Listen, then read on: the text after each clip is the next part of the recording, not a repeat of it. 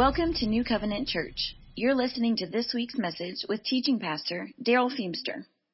If you have your Bibles, let me invite you to turn to Ephesians chapter 3. A few weeks back, Jess McCabe invited me to teach his class. He was in chapter 3 of Ephesians. And in my preparation to teach the class, I felt like the Holy Spirit enlightened a scripture to me that I know I'd seen it many times, but for the first time I saw it. And I got a picture of the church in a way that I have not had before. And we're calling this series Mystery Revealed. Started last week. The word mystery is used 26 times in Scripture. It's not talking about mystic or strange. It's talking about a truth of God that has been hidden through the ages, and that man will never come up with the answer on his own, but has now been revealed. In other words, it's a plan or a purpose of God that's been hidden that God and God alone can reveal. And unaided human intellect or human insight would never come up with it.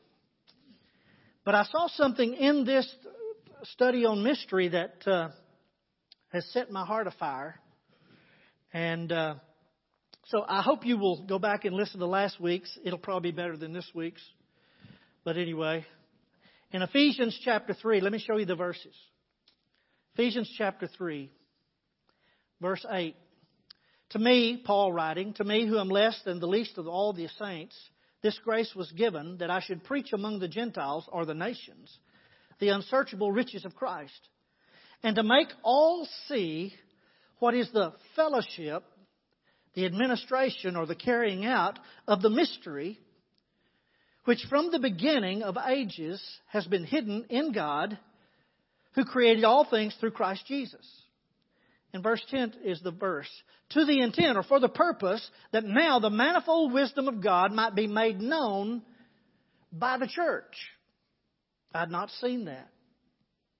To the principalities and powers in heavenly places, according to the eternal purpose which He accomplished in Christ Jesus our Lord, in whom we have boldness and access with confidence through faith in Him. We talked about this mystery. What is the mystery that has been hidden in God through the ages?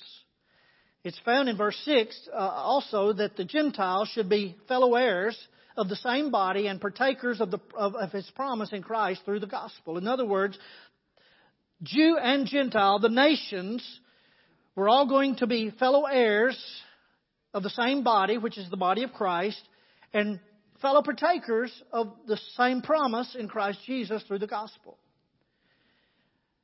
I've studied, Acts is the history of the church. It's the story of the history of the church, the beginning of the church. Ephesians, for me, is the theology of the church, what the church is about. And the mystery revealed is that the Jew and the Gentiles, or the nations, are made into one brand new man. This is in chapter 2, verses 14 and 15. Brand new man in Christ Jesus. And it wasn't that He was making the Jew a Gentile or a Gentile a Jew. But when they come to Jesus, when we come to Jesus, there's a brand new creation that takes place, and we are placed in one body in Christ Jesus. It's through Christ that God has created an entirely new creation, one new man, the body of Christ, the church. And when I'm talking about the church, I'm not talking about denomination. I'm not talking about locality. I'm talking about the overall purpose of the church, the body of Christ. That in Ephesians 4, it talks about one body, one that has been since Christ, since it was birthed, and it will continue until it's consummated in what God has planned for its purpose. The church. The mystery is that all are going to be included. When I say included, all are invited to be a part of this one body with one Lord, with one baptism, included for the purposes of God. The thing that I did not see was, why was it hidden? And it's still in verse 10. This fellowship of the mystery, to the intent that it was to be made known by the church, to the intent, for the purpose that the manifold wisdom of God might be made known by the church, by this body of Christ. And this is the part I had not seen. To the principalities and powers in the heavenly places. God hid it that now, in this age, the multifaceted wisdom of God might be made known by the church. The church is supposed to be the display of what God's up to in the world. The body of Christ. But what got me was who we're to display it to. We're to display it to the principalities and the powers in the heavenlies. Now, there's a lot of different interpretations of this, but I believe if you take it in the context of Ephesians, every time Paul is talking about principalities and powers, he's talking about Satan and his dominion, and his minions, the demons. Principalities and powers, rulers. He does it in chapter 2, verses 1 through 3, talking about we were all at one time under the prince of the power of the air. So what I'm trying to get you to see, that the reason it was hidden because God had a perfect time in a perfect place to do something that He had always planned to do, and that is to make all things one in Christ and reveal it through the church. Now, I know that sounds real theological, but it's real practical. You see, Satan and the demonic forces did not see what God was going to do. It was prophesied, it was shared in the Old Testament in a sense, but the thing that wasn't shared in the Old Testament was the church. They knew about the Messiah, they knew about the Gentiles being included in the kingdom, and they knew about what God was going to be doing. He's going to bring all things into one through this Christ, but he didn't see how God was going to do it. It had been hidden. But now it's been revealed. They didn't see it. They didn't know it. But now He knows. And I've got something that I need to say this morning that, we're living in a day where we hear a lot about cancel culture and all this, and they're trying to cancel out. Folks, listen, the cancel culture's been going on for 2,000 years. God, the enemy's been trying to cancel the church for a long time. He's not going to be able to, but he has a purpose in it. The purpose is that if he can keep us from being who we're supposed to be in this earth, he can keep ruling and reigning in this world. So, he knows now. In fact, he knows he's lost. He's lost the battle. He knows he has a short time. He knows the judgment day is coming. And until then, we have every right as the church to rub it in his face. The problem is, why aren't we? Could it be that the church is not making known the manifold wisdom of God to the principalities and powers because we've lost the truth of it? Let me tell you what I mean. We've made the gospel of Jesus Christ about going to heaven when we die. Ephesians says that the church is supposed to be displaying in the world the manifold wisdom of God. But we've turned the gospel, the truth of the gospel, I don't think we did it. I think the enemy has twisted it. And we've made it about the individual, about when you die, you go to heaven. But in the meantime, just go to hell. You understand what I'm saying?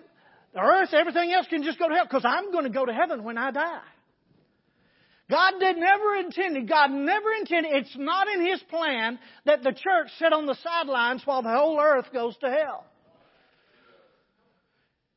God intended the church to be something now, in this life, for the purposes of God to display to those principalities and powers who's really in control. But the problem is, the church has lost its own meaning and purpose for being. We've made the gospel about someday. And the enemy has done real well at canceling out not only our testimony, but our truth. Isn't it amazing how little people think of the church these days, when it is the most powerful entity in the universe? The church. You say, preacher, that's just obnoxious. We're so weak and so... No, we're not. Not if we understand the mystery of God, the wisdom of God. So let me show it to you, because we've got to get back to believing the truth about the church. Okay. The word fellowship, the fellowship of the ministry. In other words, we don't know the fellowship of the mystery or the manifold wisdom of God or the eternal purpose which He accomplished in Christ Jesus. We've lost it. It's been twisted and turned personal instead of becoming the truth of what God is intending to do on the earth of this day. The word fellowship could mean plan or administration. In other words, how God's going to carry out this mystery. What was God's plan? How does He want to bring it to pass? What was He accomplishing in Christ that He wants the church to make known to the principalities and powers in heavens? In other words, here's the thing God's wanting to do. God has a plan to restore the earth, to restore humanity, to restore everything that He had purposed in the beginning in creation. He's going to restore it all through the mystery of the church. You say, well, preacher, I still don't understand. Neither do I. I'm serious. How can God solve the sin problem? You see, that's a real problem in our world today. It's a sin problem. You don't have to, you just turn on the TV. You see the sin problem. It's all around us. You don't even have to look for it. It's there. Well, what are you talking about, preacher? Romans 5:12 in the New Living Translation says this: when Adam sinned, sin entered the world. Adam's sin brought death, so death spread to everyone, and for everyone sinned. Here's the dilemma God had. Ever since Adam, we call it the fall. Here's the dilemma God has. I'm going to put it on the screen. Justice requires payment. Love desires forgiveness. Justice demands payment. The wages of sin is death. For all have sinned and fallen short of the glory of God. And the wages of sin is death. Justice demands payment. Love desires forgiveness, reconciliation, harmony. Well, which will it be? A holy God, and here's something I want you to know about God. God is the same. He's absolutely just. He's absolutely loving. And everything that God is, He is in His essence, in His purity. So God's love, here's the thing the enemy says, well, God can just forgive you if He wants to. No, He's a God of justice. He's a God of absolute righteousness and purity. And He is absolutely love and grace. He wants the world, in other words, everything God did was good. It was sin that made things bad. Well, how's God going to take care of the bad? How's He going to restore?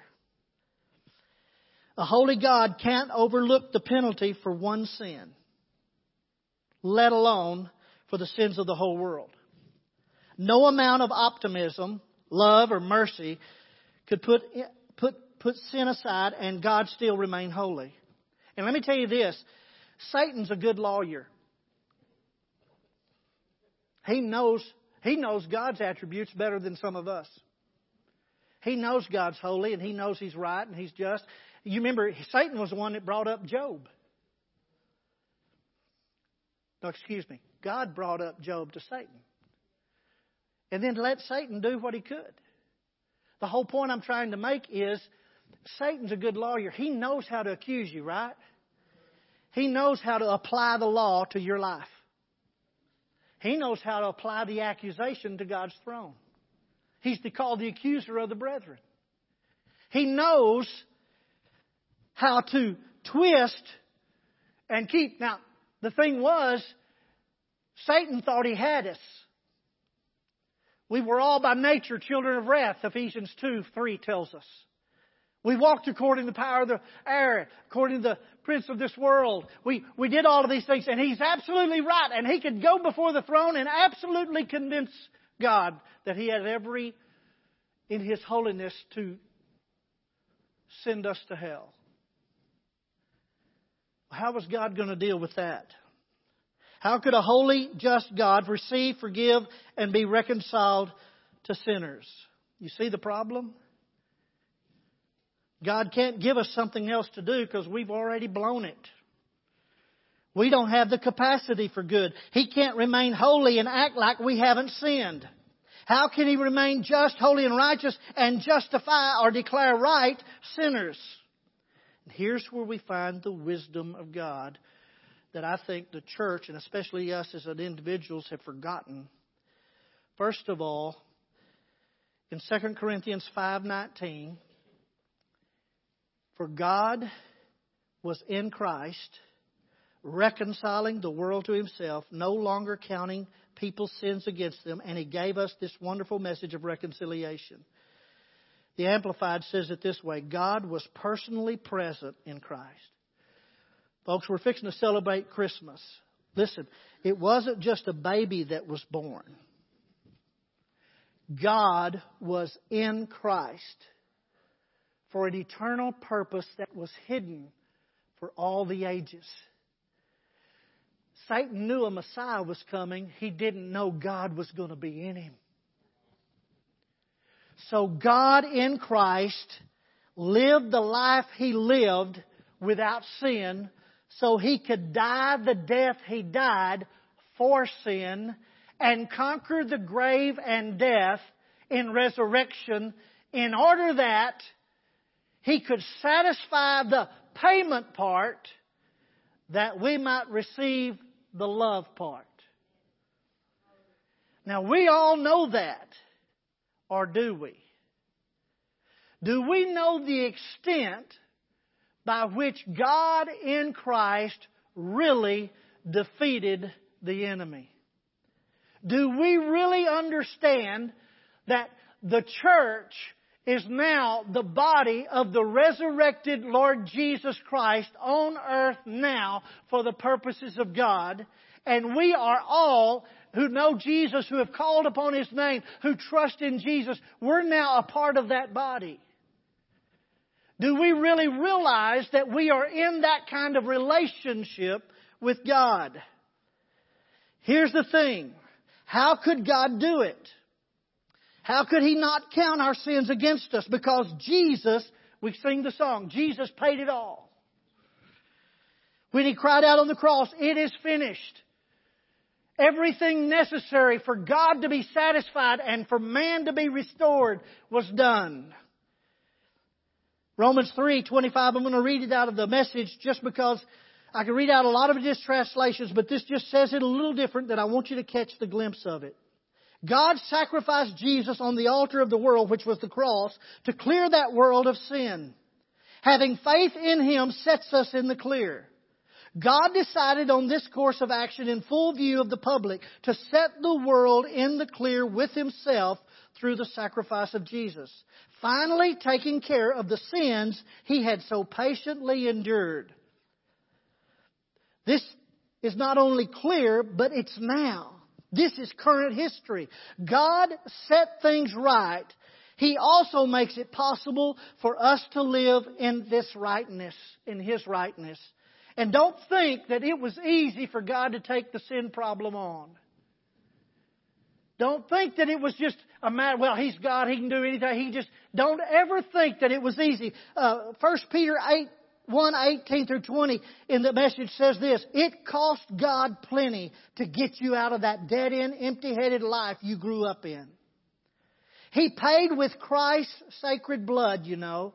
He died like an unblemished sacrificial lamb. And this was no afterthought, even though it is only lately, at the end of the ages, become public knowledge.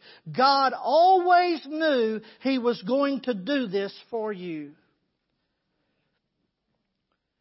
Well, how does it affect us? Look at Ephesians 1:7 in the Message. It's Ephesians 1:7. Because of the sacrifice of the Messiah, His blood poured out on the altar of the cross, we're a free people. Free of penalties and punishments chalked up by all of our misdeeds. And not just barely free either, abundantly free. Now here is the truth, and I think the enemy has so twisted it that he so keeps us in bondage. I'm talking about the church. Here's the truth. You are free from sin. Its penalty and its punishments. Not because of you, but because of the sacrifice of Jesus that paid in full the price that your misdeeds, your sins called for. You are free. Now, here's the thing. I can hear the enemy already talking to us. Well, I'm not really free. I can still sin. Yes, you can. You know why I sin? Because I'm stupid. And if you sin, you're stupid too. Why? Because the payment has been made. To go back. Listen, if God healed you of cancer, would you go back to playing with cancer? If God has set you free from sin, why in the world would you go back and play with sin? Because we are not convinced we're free. We still think, well, that's just who I am. Guess who's lying to you?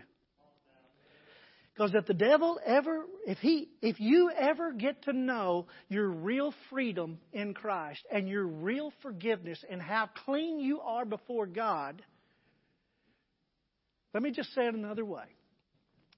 How much sin was in the body of Christ when He was on earth? Okay, this is a trick question. You ready? How much sin is in the body of Christ now? Yeah. Do you believe that? If you're like me, you see sin all around us, don't we? That's not God's sin. That is what man does in his stupidity. In the traps that the enemy sets. In the twists of truth. And the rationalization and the reason. But here's the truth that I want to set before you. You have been set free from sin. Romans 6, I don't have time to go to the places we could go. Here's the point. You are forgiven fully and forever. How? Not because you confess, but because Jesus died. Your confession aligns yourself up with the reality of what Christ has done. I confess because Jesus did die on the cross for my sin. I confess because I'm stupid. I'm going to get this till you start agreeing with me. I don't have to. If I sin, it's because I choose to. The church is in the sin it's in because it's chosen to, because it doesn't know how really free it is. You are free. Here's the point I want to hit. Now I'll go on to the next one. The devil doesn't have anything on you anymore. Nothing. You say, well, preacher, but we sin, yeah? And if you sin, 1 John 2:1 says, I write these things to you, little children, that you sin not. But if you sin, you have an advocate before the Father. A defense lawyer. His name is Jesus Christ. And not just for your sins, but for the sins of the entire world. Christ didn't die just for Darrell's sin. Christ died for all sin because that's what separated all men from God. Jesus lived the way He lived so He could die the way He died so that He could be buried in a tomb and rise victorious over the sin and grave and the enemy. And now He has been brought in a relation. He's invited you to enter into a relationship with Him. Now you can be truly free from sin. Not free from accusation, not free from the reality of being able to. As long as we're in this flesh, as long as we're in this body, as long as our mind can think those thoughts and our bodies and our hands can do those things, there's always the opportunities for sin. But let me tell you the truth. You don't have to. Because of the second part of this. You're forgiven. The devil has nothing on you. The blood of Jesus cleanses you from all unrighteousness. The second part of this, which I think is even better than the first, is found in Colossians 1:27. To them God willed to make known what are the riches of the glory of this mystery among the nations, the Gentiles, which is Christ in you, the hope of glory. So, God didn't just forgive us, but Jesus, by His Spirit, literally comes to be in us. It gets better. 1 Corinthians 1:30. And he's talking about the wisdom of the world and the wisdom of God. At the end he says, but of Him, of God, or out of God, you are in Christ Jesus, who became for us wisdom from God and righteousness and sanctification and redemption. I want you to see it. Here's the mystery. It's been hidden. Christ comes to be in you. And God places you in Christ. Christ comes to be in you, and God places you in Christ. You become in union with Christ. It's all through Scripture. The Amplified says this about verse 30. It says, but it is from Him that you have your life in Christ Jesus, whom God made our wisdom from God. He revealed to us a knowledge of the divine plan of salvation previously hidden, manifesting itself as our righteousness. We've been made right with God, thus making us upright and putting us in right standing with God. And our sanctification or consecration, He's made us pure and holy. And our redemption, providing our ransom from the eternal penalty for sin. When you trust Christ, God places you in union with Christ. And I discovered another scripture that was it blew me away because it appeared in a place that I never expected it. In 1 Corinthians chapter 6, verse 17, in the time that Paul was writing about sexual promiscuity, he just plugs in this verse. And the verse says this. But he who is joined to the Lord is one spirit with Him. He that is joined, in other words, when by faith we come and accept Jesus Christ as our Lord and Savior, accept and have absolute confidence in what He did for us, when I come that He is joined, that I am joined to the Lord in one spirit. The words with Him are in italics because they're not in the original language. But it's implied. In other words, I'm joined in one spirit with Him. When I believe and receive Jesus Christ, I'm literally recreated. I'm born from above, he told Nicodemus. God's life, His DNA was life in me. His very Spirit came to live and give life to me. I literally have the blueprints of what God has intended from the beginning written in my spirit. I became a new creation, God's masterpiece, created for good works, which He had planned before that I should walk in them, Ephesians 2:10. I wasn't refurbished. I wasn't reworked. I was given a brand new life. I became someone I had never been before. If any man is in Christ, he is a new creation. Old things have passed away. Everything has become new. I am now a part of the body of Christ, the church. Christ lives in me. He lives through me in this world I now live in. Yes, I'll go to heaven when I die. How do I know? Because right now Christ is alive in me. I have been birthed from above. There's different ways of saying it, but here's the genuine truth. I have been brought. God has, by His grace, through my faith, has connected me in union with Christ, where I literally become a part of His body on this earth. Now, why would I take that and get involved in anything but what God's up to?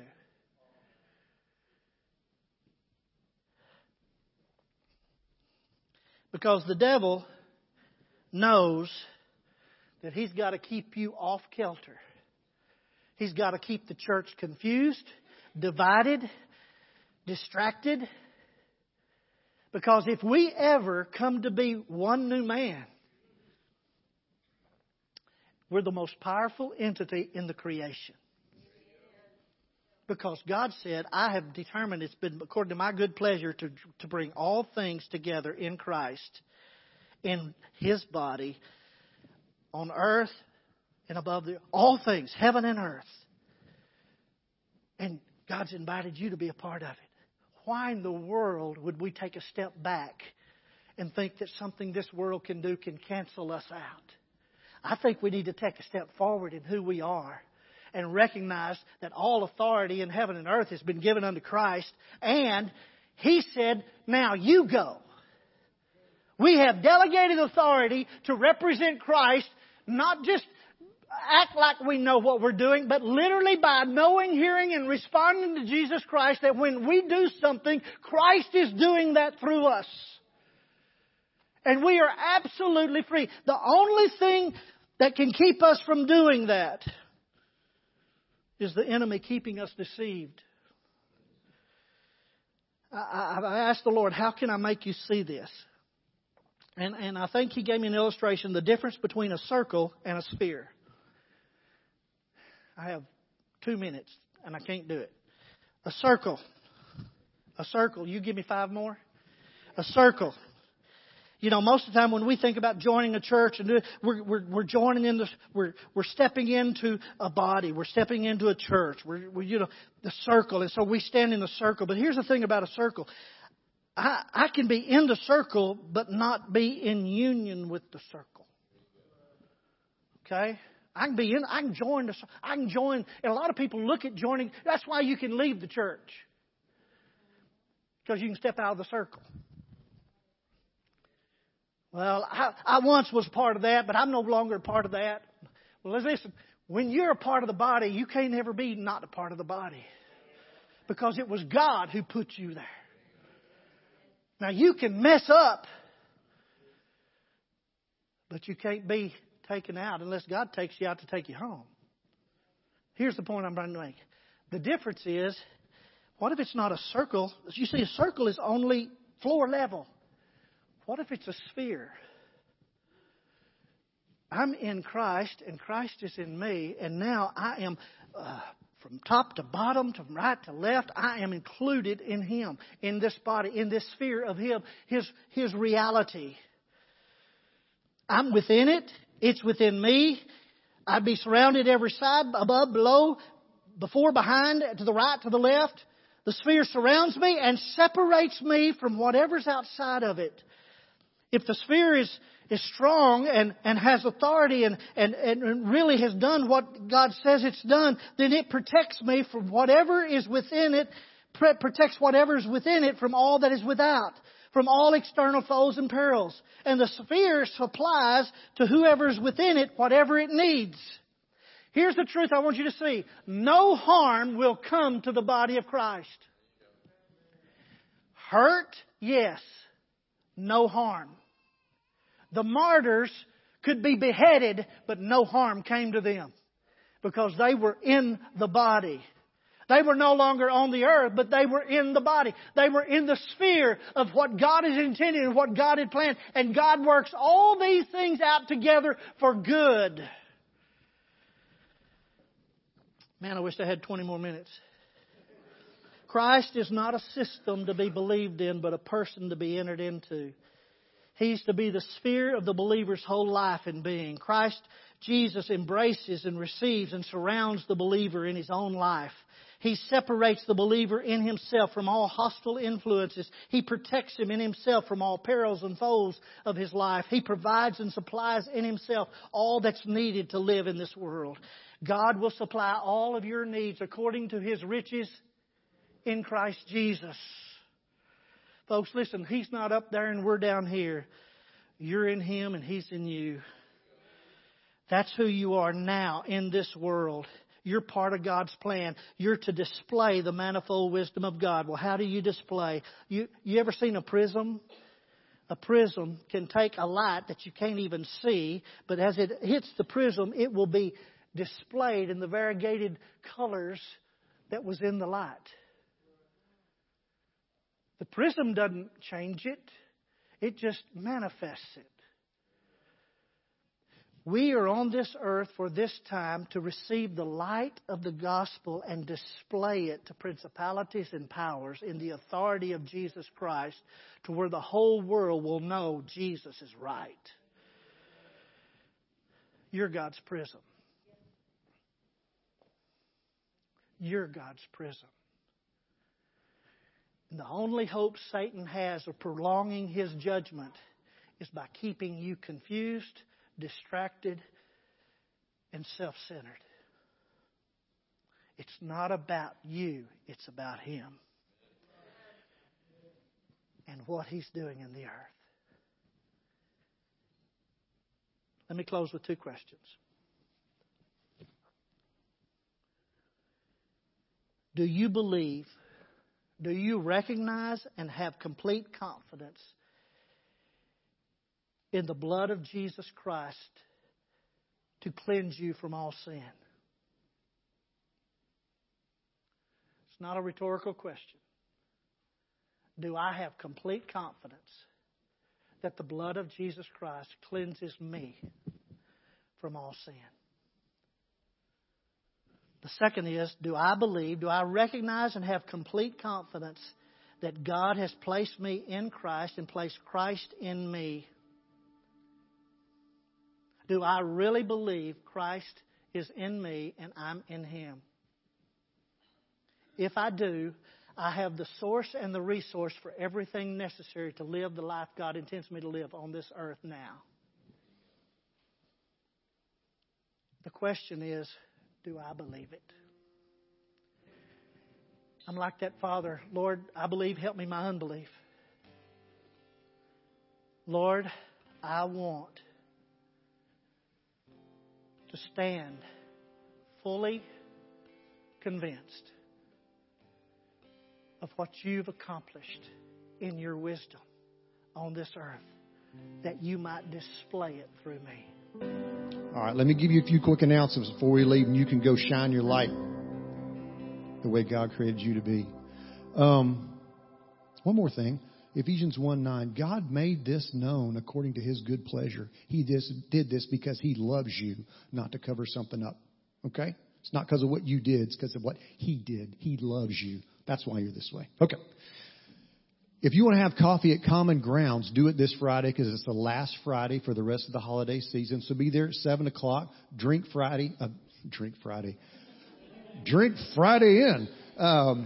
Drink coffee. Have fellowship with one another. Last one for the holidays. I'm still just me, okay? Men's breakfast this Saturday, December the 11th at 8 a.m. in the fellowship hall, okay? Men, bring your sons, bring your brothers, fellowship one another. Going to have a great speaker. Don't know who it is. They probably don't know who it is yet either, but it's going to be a good time. And if you're in junior high or senior high, tonight, meet over at NCC West Building, 5 o'clock. It's a pajama party. Why would you not want to do that? Okay? So bring a friend. Y'all go do that. Let me pray for you real quick. And me too. Father God, thank you. You made us the way we are. And Lord, I thank you that because of who we are, your light can be shined and seen by others here on this earth. Lord, I thank you that all we have to do is just be still, know that you're God, and do what you've asked us to do. Help us be that in the world we go out into today and for the rest of this week. In Jesus' name we pray. Amen.